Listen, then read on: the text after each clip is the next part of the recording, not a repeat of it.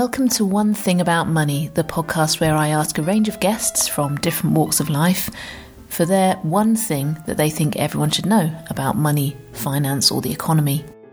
My name is Layla Johnston, I live in Scotland and I write about technology and business for a living. And the music on this podcast is called Just a Waltz and is by Alina Smirnova.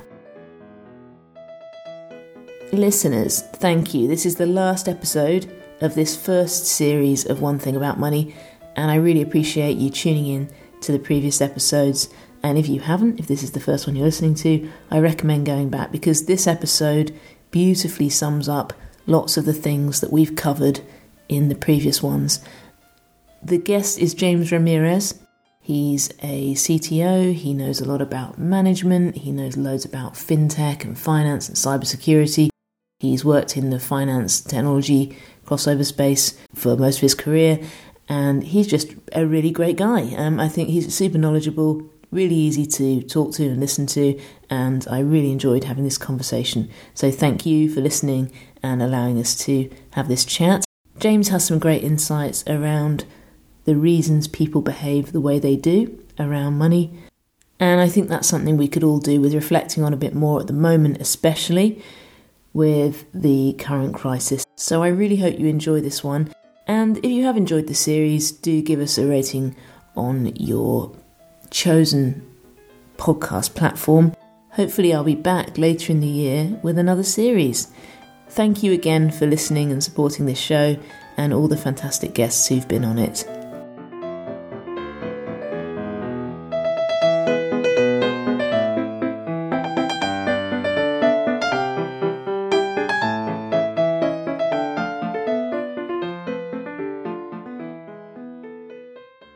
Hi, James Ramirez. I am a technology leader, most recently sort of CTO and director of engineering at a couple of startups. And I've spent my career in technology working for financial institutions and fintechs. And I guess that's what's kind of got me interested in how we think about finance, how we think about money, and what the implications are about some of the choices we make. What did you train as? What was your kind of early education? So originally, I tried to be an aeronautical engineer and found the degree I was on, whilst kind of excellent in terms of the teaching, was not where I wanted to be. And the bit that I enjoyed was the sort of programming side of things. So after a year doing that degree, I transferred to computer science at the University of Sussex, which is a slightly interesting setup, or was at the time. So it was part of the School of Cognitive Sciences, which meant it was computer science, AI, linguistics, psychology, rather than being attached to a sort of traditional mathematics or electrical engineering kind of faculty. And I think that sort of started getting me thinking about how we think and how we make decisions, and what decisions are. Yeah, that's really interesting. So you've always kind of had an interest in the way people behave around money, not just the sort of numbers side of it sounds like. Perhaps more broadly, the way people behave and the way people think. So, as an impressionable young person, I would read sort of things like the Hagakure or the Book of Five Rings or The Prince by Machiavelli. And they're all about kind of how people think and how people kind of interact. And then what brought you to the world of finance from technology and kind of behavioural thinking? So when I graduated, or rather before I graduated, I did a placement with a large UK investment bank. And I found that working in that environment was interesting because the sort of functional delivery, make the thing do the thing it needs to, was often kind of complex only in the execution. But what made it interesting in the context of financial services was all of the other sort of operational requirements that went into building things in that space. So security and reliability and performance and volume and scale and things like that. And so that got me kind of into the world of finance.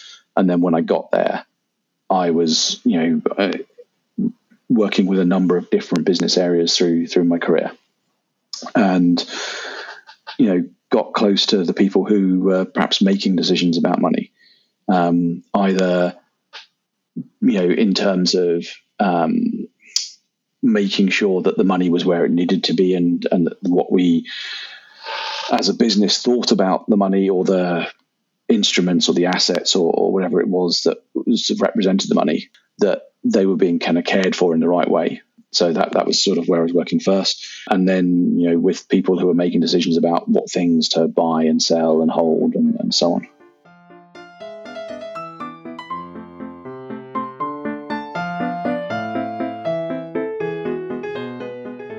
Your work seems to be around what you might call behavioural finance, and I think I've seen that come up maybe on your website and in a couple of places. How would you define behavioural finance? So behavioural finance is an offshoot of sort of behavioural economics. Behavioural economics sort of says that unlike in classical economics, where everyone is assumed to be rational, in behavioural economics, people are assumed to be people and occasionally make irrational decisions. And irrational, not necessarily in a bad way, but just in terms of influenced by things other than the most effective and utilitarian kind of decisions. So, you might hold on to a stock because those stock you were given to you by a gran, or you might not sell a stock because your lizard brain is, designed for hunting on the prairies and doesn't want to sell that stock or doesn't want you to think about selling that stock whilst you might make a loss. So behavioral finance is the sort of subset of that thinking that's applied specifically to individual decisions, about what to do with money or things that represent money. Super interesting, isn't it? Have you got any kind of reading recommendations that you've come across, anything that you find really inspiring? There's actually a quite big body of work around this in the sort of academic space, and increasingly sort of in the more sort of popular science end of things as well. But I think probably the best place to start would be around sort of habits, because systems thinking or kind of making something habitual is often the easiest way to sort of counter biases, which is a big part of sort of behavioral finance. Is what are the biases that are affecting your the unconscious decisions that are affecting your choices rather than necessarily the conscious ones. So a lot of material like Atomic Habits is a good example, a good book to go for. I would say Thinking Fast and Slow is another one, or The Power of Habits. So there's a large body of stuff when you're talking about habits. And as I said, habits is where I would start in terms of understanding and changing your behavior in this space. Brilliant, thank you. Have you noticed in yourself, since you've been kind of getting more deep into this stuff, if you've spotted some of your own habits and kind of worked on them at all?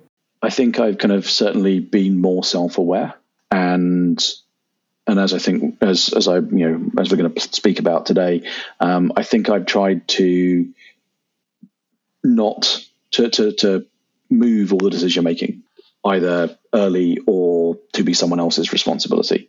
What I've seen in the startup I was working with, where we were analysing the behaviour of professional investors who were looking after kind of other people's money, is that there's a tendency to make too many decisions, and these are from people who are experts.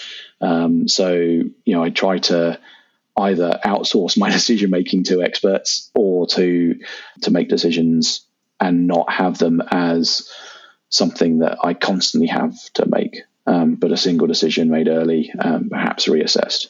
It's really interesting, isn't it? Because it's one of those things we were talking about before we started recording.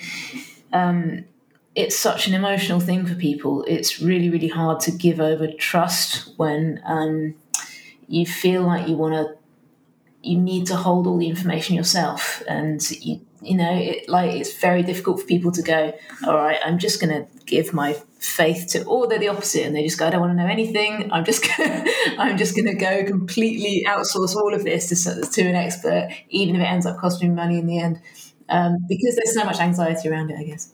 Absolutely, and different people have different degrees of anxiety around money and different sort of pressures. Obviously, in today's economic climate, there's a number of people whose choices around money are kind of like eat or eat, or do I do a job that I want to do and that benefits people, but I need to use a food bank in order to do that job because of how we value people's contribution to society. For me, the way I kind of deal with that trust or that anxiety is I make the decisions that are based around risk. So my starting point is that I presume someone that I am effectively paying in some fashion, whether it's through fees or whether it's through their cut of something, but that professional that I'm employing, I'm presuming that they know how to do their job.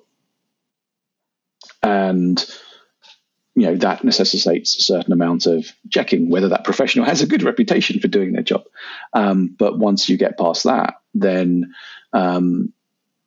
the guardrails that you give to that professional, and when I say professional, this could be an individual, this could be an IFA, independent financial advisor, or this could be an institution, depending on what kind of money you have to make decisions around in this fashion. And so I will give them guardrails. So in terms of, selecting what ISA to put some savings in, it might be a case of, do I want a high risk ISA or a low risk ISA? The high risk ISA, I will typically kind of promise that there is an opportunity for higher returns and an opportunity for much lower returns. The low risk ISA will be kind of steady, but without sort of potential of too much upside. And so by working out kind of how much of the pot of money I have available to make decisions about, it goes in different sort of categories of risk.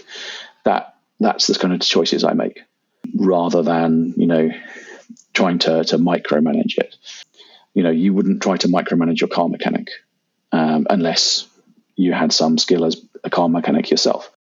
And I think the same sort of rule applies to making choices about money. Yeah, I wonder what it is I suppose it's obvious to say really, but it's almost like the most fundamental resource, isn't it? That we're kind of hardwired to protect our our sort of ability to survive. And it's the one thing that we think, as you say, some people are choosing between heating and eating at the moment, but I think everybody has some kind of major hard wiring to hold on to their money a bit. If I go back to thinking about that hunter on the prairies that I mentioned sort of earlier, you have a finite set of resources, and it used to be that a lot of those resources were time or food.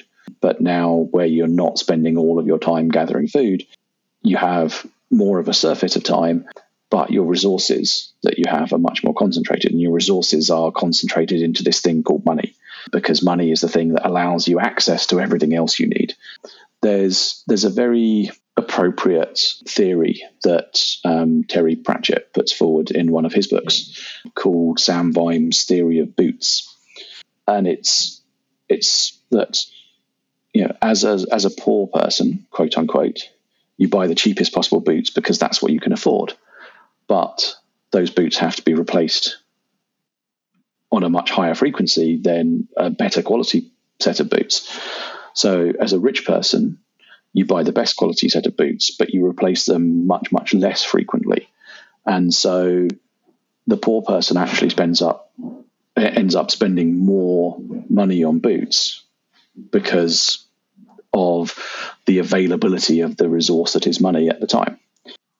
And yeah, so I think that's one of the reasons why we worry about money. And perhaps also why we make sort of choices that aren't necessarily the best for us. Because, if you're struggling to afford to go on holiday, you're not going to buy the most expensive pair of shoes. You're going to buy the cheaper pair of shoes, because you're going to take some of that money that you might have spent on shoes and you're going to put that towards your holiday. That's a form of saving. But what you're doing is you're sort of borrowing against your future self. So, there's an implicit decision there that you're going to spend more money on boots. The theoretical rich person doesn't have to make that choice. They can make both of those choices, but there will be an equivalent choice that they need to make. And it might be, do I buy the fancy car, or do I buy the cheaper car? And then the person at the next level up of richness doesn't have to make that choice, but they do have to make a choice about, do I buy the super yacht, or do I put that off a year?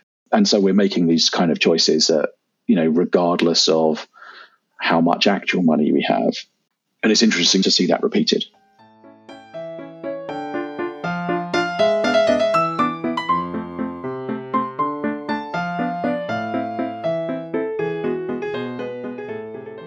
I think it's really hard.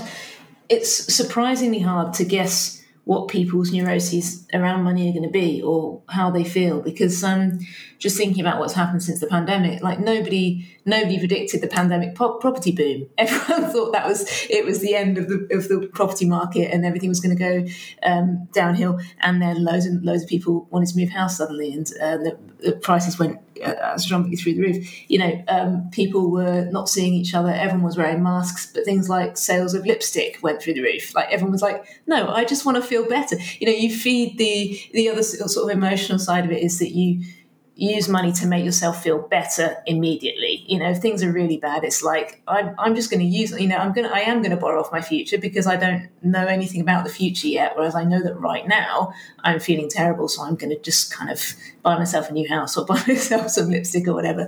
And no one ever seems to see that coming. It's always a surprise when it happens. There was another aspect of some of those choices that I found interesting, which was about the change in value. So the housing boom may have been able to be predicted.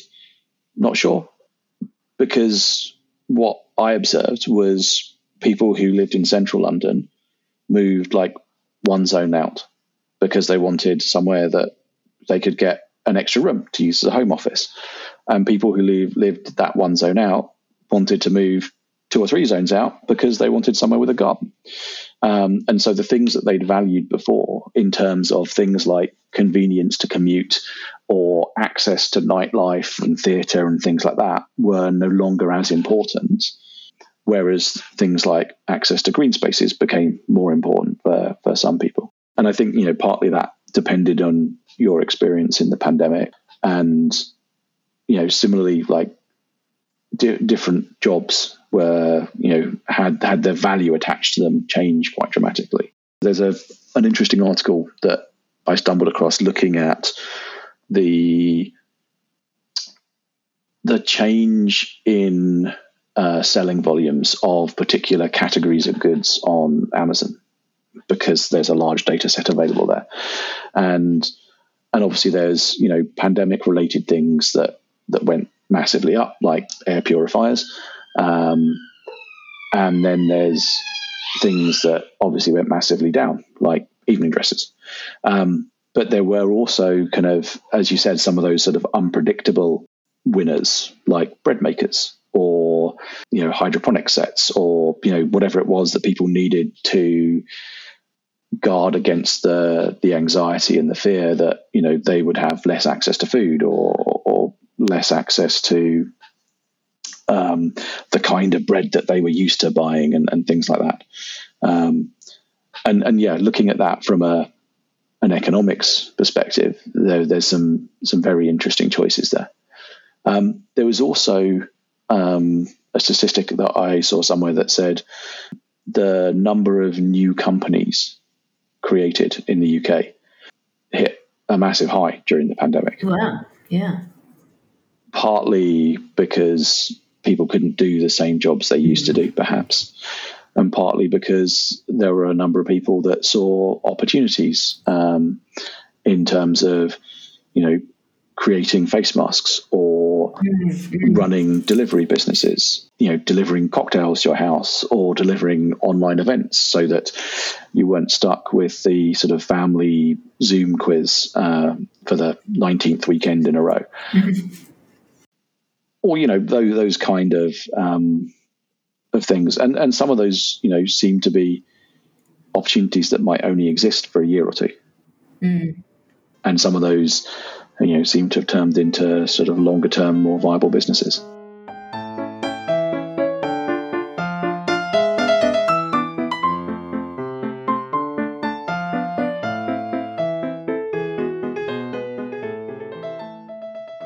So, James, what is your one thing that you think everybody would benefit from knowing or doing in the world of finance and money? In startups, there's this concept of a sort of minimum viable product, which is the smallest thing you can build to understand if you have a business. And I think there's probably a similar thing. And I guess this is the point of your podcast. What are these small set of things that are the things you need to understand? Exactly. And so, mine is that there is this smallest set of things that you need to understand, and the rest you can learn probably just in time. But that just in time is an interesting itself concept when it comes to money, because the value of money is based on time.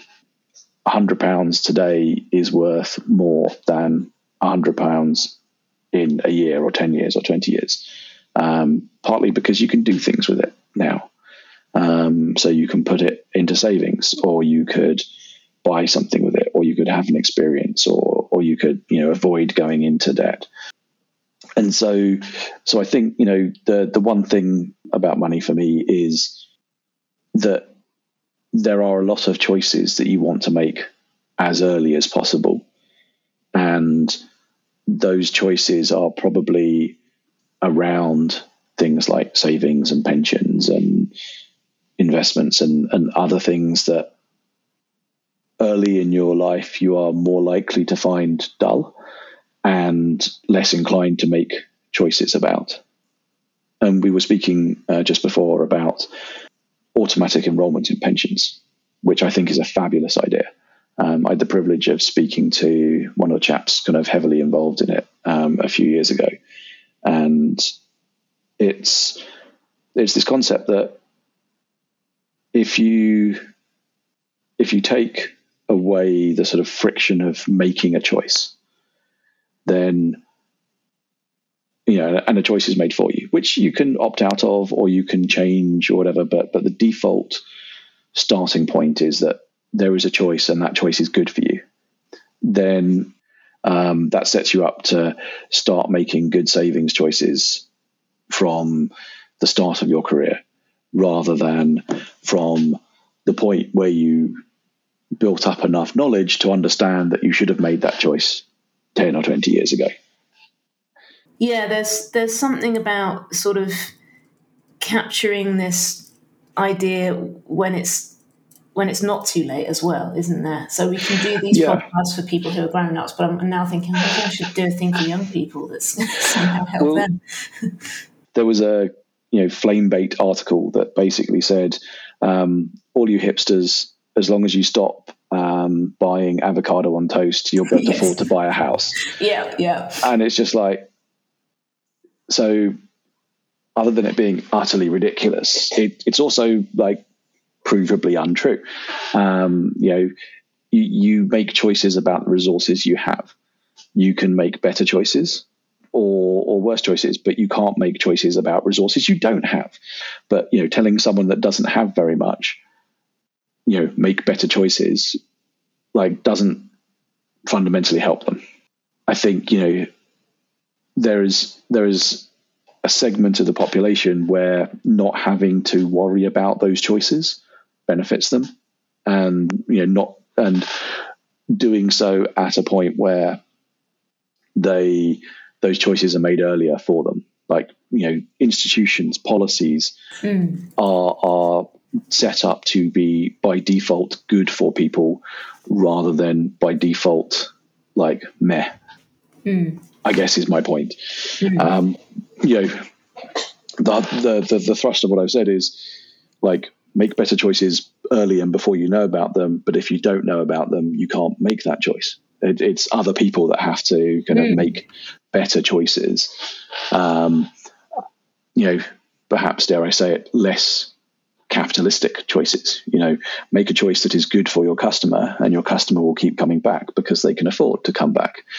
If you make choices that are just good for your bottom line, then obviously there are graduations of that, but make thoughtful choices that are good for other people as institutions and as businesses and so on, because that's a decent human thing to do. And broadly, this is about behavioral finance. It's about choices about money made by people, not made by robots.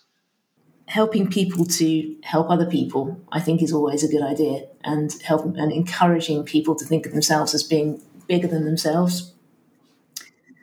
Yeah, which is quite unfashionable. It's not really the way the world works at the moment, but I feel like it should. No, there was a bit of a movement towards it, I think, a few years ago, and a resurgence of that during the pandemic, as we spoke about. But just being thoughtful, being kind, paying it forward. These are all good things to do, sort of institutionally. And they're the kind of things that differentiate you at the moment. I mean, I'd love it to not be the case, but they're the things that differentiate you from, your nearest competitor, and often don't cost you as a business in terms of resource or in terms of time, but do kind of bring that unmeasurable kind of benefit to the person that you're engaging with as a business.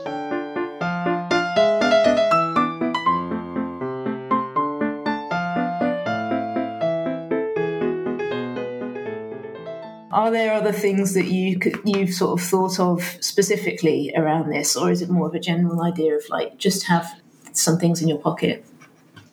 I think it's have some things in your pocket and understand that there is this concept of the time value of money, and just learn enough about that to understand the other things that you need to know just enough about, and to keep kind of your eye on that. So, when you're just starting up, just coming out of university, you may, the one thing you need to know is that money now is worth more than money in the future. And so, just making a choice to add another percentage point to your pension contributions is probably a really, really positive thing to do when you're 22, 24, whatever. And that's probably the only thing you need to understand about pensions at that point. But making that choice and acting on that at that point will yield massive, massive benefits. And then, later on, you might make, you got your first job under your belt. You might want to make choices based on risk. And so you might go, I'm 27 now. I can probably afford to have some of my pension contributions in a higher risk investment and some of them less, or not, like whatever your personal kind of appetite for risk is. But you should have enough life experience to make choices about risk. But again, that's probably, you don't need to necessarily understand like the assets that your investments is in. Maybe you do, maybe you don't, like depending on how deep you want to make those choices. They're probably the other sort of minimum viable stuff is, what is my upside and my downside? Like what could I lose? You'll often see in small print, never invest more than you can afford to lose. But what does that actually mean? And what are the ways in which you could lose this? So, crypto is, or Bitcoin, or whatever you want to call it these days, Web3 is a different vehicle than equities or investing in an index fund or putting the money under your mattress. They've all got risks as well as upsides and downsides. My sort of three sort of minimum viable things would be time value of money, make choices based on risk once you understand enough about risk, and understand enough about the things that you're investing in to understand what the risks are that you're making. Do you personally have a place that you always go to find out more or to get tips about your finances? Are there any particular places you'd recommend? No, quite deliberately. So as someone that's spent their career working in financial services and fintech, my sort of default level of knowledge is different to my brother or, one of my friends. And so the articles or the material that I might look at would be different to theirs because I've got a different sort of minimum viable level of knowledge. There are a number of sites that provide advice, money saving tips or Investopedias or those kind of places. But they're sometimes tricky to kind of, if you don't have enough knowledge to get into how they're explaining it, then they're tricky. So I would say, be less British and talk with someone about it. And, if, or maybe try and explain your choices to someone. And in doing so, explaining, teaching, etc., are good ways of learning as well as good ways of helping other people learn. That's so true. And I think being motivated to learn about it at all, which I'm quite hopeful that the younger generation, if that's what we're talking about, at least partly, have quite a good chance of actually doing better than my or your generation, which I'm sort of think is the same generation. I feel like we sort of, in some ways, it was a bit difficult for us because we didn't have the internet and we didn't have loads and loads of free information all the time about finance. Now house prices are affordable. The stock market's affordable. It's increasingly becoming so, I should say. I know it's not. None of these things are affordable to lots of people. And starter salaries are, I'm going to say, better than they were 20 years ago. So I think that things are, there is hope. I think if people are interested in learning, then they could do quite well. I think there is definitely better access to learning and better products available to people, like more human-centric products. I think there's also a few more minefields. Okay. There's a larger set of younger businesses who have different appetites for risk, and sometimes that's really good. So if you look at the challenger banks, for example, I went to a technical meetup with one of the senior technicians from one of the challenger banks, and they were talking about the conversations they have with regulators, where it's going back to the fundamentals of regulation and risk, rather than the more traditional kind of high street banks who are in a large number of products, serving a large number of different customers, and at a scale where they're making decisions around security or risk or compliance or those kinds of things that are one size fits all, because their organizations are too big to make smaller decisions. So the challenger banks can be more nimble around some of that. There's a good example. Equally, there's a larger number of unregulated investments like blockchain and crypto and all those kinds of things, where the recent news around another crypto company collapsing and billions lost and no due diligence and people going to prison for fraud and all of that kind of thing. Yeah. And that's not the first time, and it's not going to be the last time. But so there's people who've bet everything on those kind of investments, and who are going to be in much trickier straits. So I think I would agree with your sort of vision of hope and optimism, but I would say it's more that